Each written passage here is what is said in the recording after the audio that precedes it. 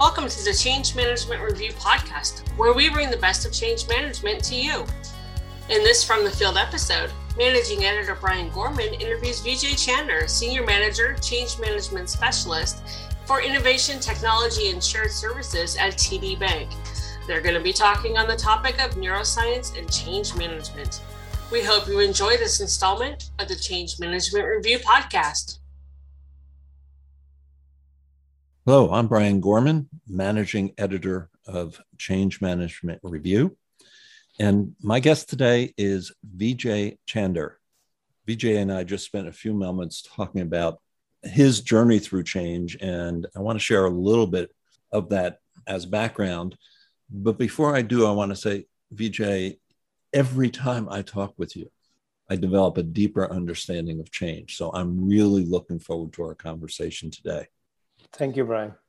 Vijay actually began as a forestry student in India, moved on to the Philippines, where he was working on a graduate degree while working with wild animals, ended up in Toronto, where he went to work eventually for Bell Canada.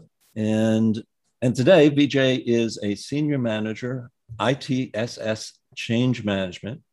Vijay is certified in change management as well as project management. And as I said initially, every time we talk, I learn something new. So welcome, Vijay. Thank you, Brian, for having me. It's a pleasure.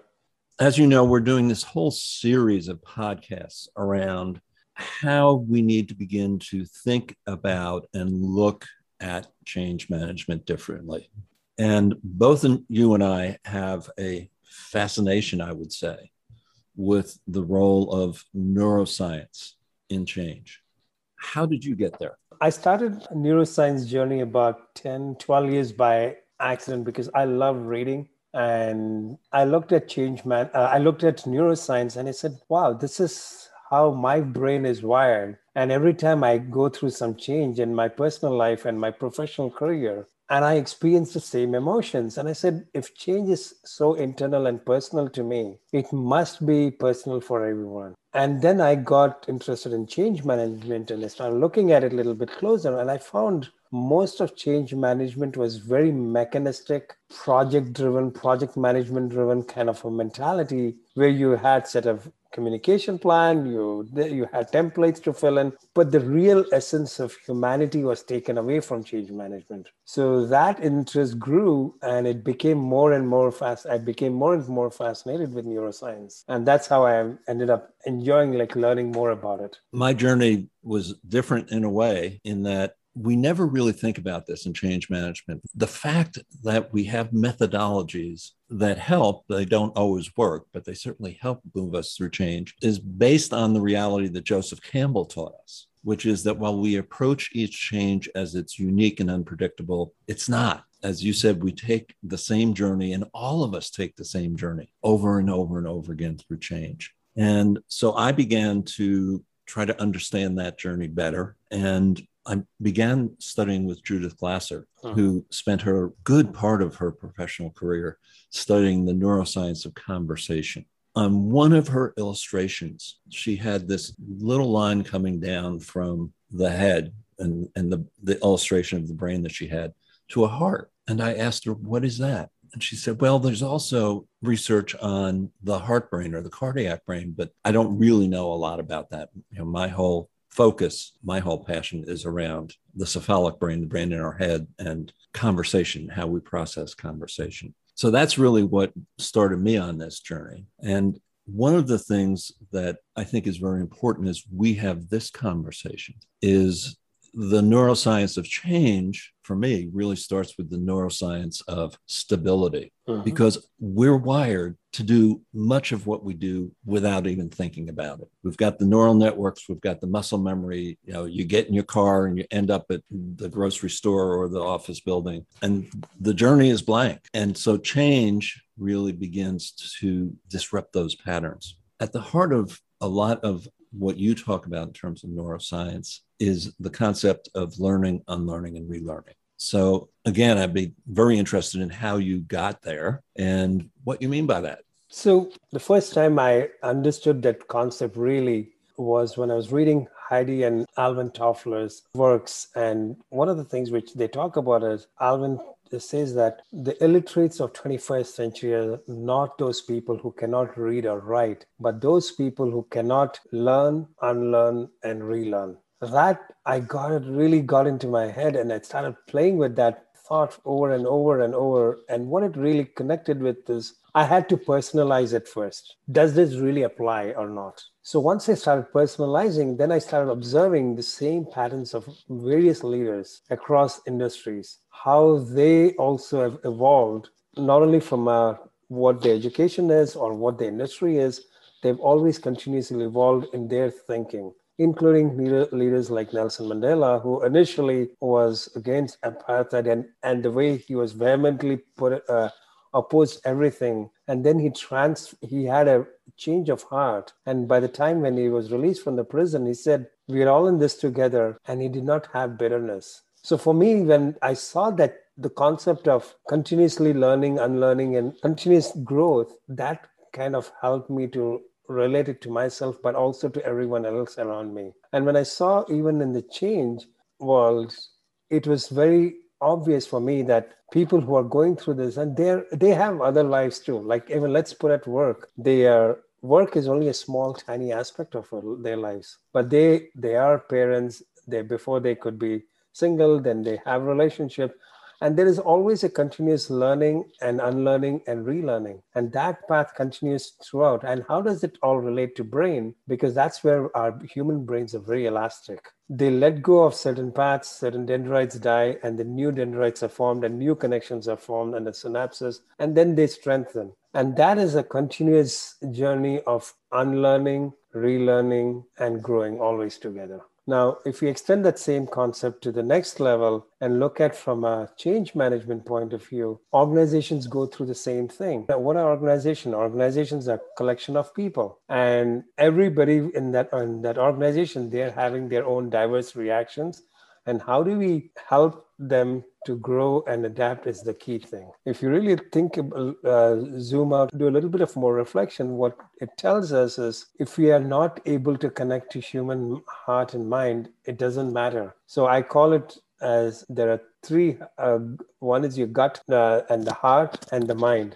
When the three are connected, that's when the maximum transformation, both at an individual level and at a community level and at a nation level happens. If that is the thing, it happens. That was demonstrated very well by Gandhi too. Started off by asking for independence and transforming the whole country. So if you learn from history and look at all those things, I've started seeing a lot of connections and also saw how everybody was evolving. So for me, for the change management, the models are phenomenal. They work very well on when things are certain. But today we are dealing with uncertainty, volatility, complexity. And that's where the challenges come. How do we adapt and adopt? And if you think of our human brains, we have not evolved for 2 million years. The brains are today, if you look at very practically, they're not evolved for 21st century work at all. But humans have continuously evolved, adopted, and learned, unlearned, and relearned. I want to go back and focus on a couple of things that you said there. The first is when I'm working with organizational leaders, I ask, where do I find your culture? And very often they'll start to point to some cultural artifacts. You know, you can observe our culture in the cafeteria or understand our culture better by visiting our employee intranet. Or that's not the culture. If I'm going to the cafeteria, what I'm observing is people. And organizational culture lives in the mindsets and the behaviors of its people. So picking up on what you said, organizations don't change, people change. So this whole concept that you're talking about, you know, learning, unlearning, relearning, that's how people change. That's really at the heart in many ways of change management. The other piece I want to pick up on, because I've done a lot of reading and research myself on this, when you were talking about the head, heart, and gut, and to add a little bit to what you were saying there, not every neuroscientist uses the same language. They all agree on the facts. We have motor neurons and sensory neurons in our heart. We have motor neurons and sensory neurons in our gut. The number of neurons in our gut is roughly equivalent to that of a cat's brain. So not only do we think with our heads, we do think with our heart and our gut. And They're different thoughts. Our head is where we do all that creative problem solving and working things out and so forth and so on. But we know the heart is the seat of passion. It's the seat of compassion. It's the seat of values. When you're working with somebody whose heart is not in it, that's quite literally true. And the gut is the seat of self-protection, courage, and who we are at our core. So we want to be accessing all of our capability, if you will, head, heart, and gut, and that of the employees in the organization whose mindsets and behaviors we're working to change. How do you help people unlearn? My whole approach has been never to tell them about organization story. I ask them to reflect back in their own lives. One of my favorite quotes, which I always say, that if you cannot go in within, you will go without. And what my conversations about change has always been, whenever I have people say to me, oh, this is too difficult, this is crazy, I don't know how I can do all those things, it doesn't make sense. I said, great, you're absolutely right. Intellectually, it may not make sense, but I want you to internalize this change. What does it feel for you? And it is a lot easier when you're doing one-on-one coaching, but in a group setting also it is possible. And I give them the confidence and the faith. Listen, the day you were born, you didn't know anything. You're a blank slate. You learned very quickly. If you touch a hot stove, your hand gets burnt. You learned something. You unlearned. You'll never touch it again. And you relearned through your experience that you're never going to touch that hot stove again. So this is a simple, I give them the confidence of faith that we all do this intellectually. Like we do it, as you rightly put it, Brian, that we do it subconsciously without even realizing it. We are in this autopilot mode. We do this learning, unlearning, and relearning throughout our lives. But having that confidence in an organization is a bit different because they're being judged. They're being measured of something which is not true. So I need to give them that faith and confidence. If they can do that, reflect on this is another small change. It's not a big thing. And if you really look at from a broader perspective, you don't have to convert everybody in the world. That is a fool's errand. If I even try to attempt that, I will not succeed. So my whole thing is few key people, influence them and just ask them to reflect for themselves. It's not telling them, it is just appealing to their good sense. And that's where the real transformation happens. That has been my experience. So again, if I can work with a few of the things that you brought up, one of the things that I'm really trying to understand is I think as human beings, we are born knowing how to move through change. Mm-hmm. It's how we go from being an infant to being a successful adult. Recorded another podcast the other day with Carolyn that will be part of this series. And she was talking about how the way we perceive change affects how we move through change. Change is hard. I don't need to change. All of those tapes that we begin to listen to, I call them stories. They're our gremlins. Mm-hmm. So I do a lot of coaching. So I have the favor, if you will, of being able to work one-on-one with people who are looking to make big changes in their lives, whether it be at the corporate, organizational, professional, or at the personal levels. And so what I ask them to do is look at, when is that gremlin triggered? When do I say I'm too old or I'm too young or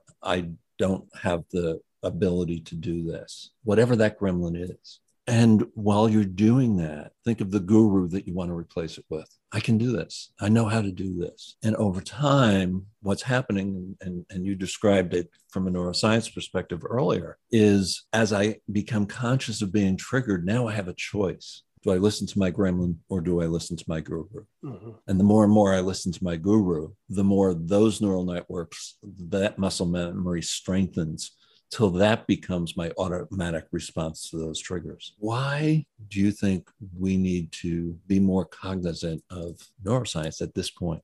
I feel the way the change is happening, it has become so complex. Not one person knows all the answers. Gone are the days when things were certain, when you could actually work with that. With certainty, you can have certain models. But what neuroscience is saying, just like our brain is a very complex organ. So this is where, if you take the parallels of your brain and bring it into real life right now, we have created a massive neural network across the globe. Forget about the neural, look, internet as we have created a massive network. So when you think from that point of view, there are so many interdependencies, so many things moving. And the only way you can do is by adapting, adopting, and continuously evolving. And that is how this changes. And this is where the neuroscience actually goes to the root of the problem and gets you some of those answers to help you to say, you know what, where am I operating from? Am I operating from my limbic fear mentality or the limbic system, limbic brain, or prefrontal cortex? And this is where it gives you a language to make it real. Why are you feeling this fear? Where is this coming? Oh, if something triggers me as a fear, I'm going back to my savanna days where humanity was hunting and gathering, food gatherer. And the moment you go into that world, then you ask yourself, hey, do I want to spend more time in this world? No, thank you. I'm in 21st century. So automatically internally, there's a shift, and all these things happen internally. And this is where understanding neuroscience from that perspective and a change perspective, it is very helpful for people. It doesn't matter whether it is a personal or professional. It is really a great way to reflect. I think we're seeing such incredible diversity of response by leaders in terms of where businesses see their future going. From here in the US, Jamie Dimon at JP Morgan Chase saying people must come back to the office. Mm-hmm. To a groundswell of employees who are saying, I'm not going back to the way it was. To actually read a blog late last week by Seth Godin, who said the 1957 office building is not the solution to 21st century work. It requires unlearning and relearning to move us successfully through the challenges that we're facing today. Vijay, is there anything else around the neuroscience of change and change management that you want to share with our listeners today? One thing is I would like to help in a way we all reflect ourselves within our own lifetimes. What I'm asking is, forget about the big words, neuroscience and everything. Look within yourself and see how you have evolved. And then you can relate it to neuroscience and other things. But the most important thing is go within, take the time and understand how you as a person has grown or not grown in certain areas. And look for this opportunity. Growing old is not a choice, but growing up is an option. Thank you so much. Welcome. We hope you've enjoyed this From the Field episode of the Change Management Review podcast with Brian Gorman, managing editor of the Change Management Review, and Vijay Chander. Be sure to follow us on Facebook and like us on LinkedIn.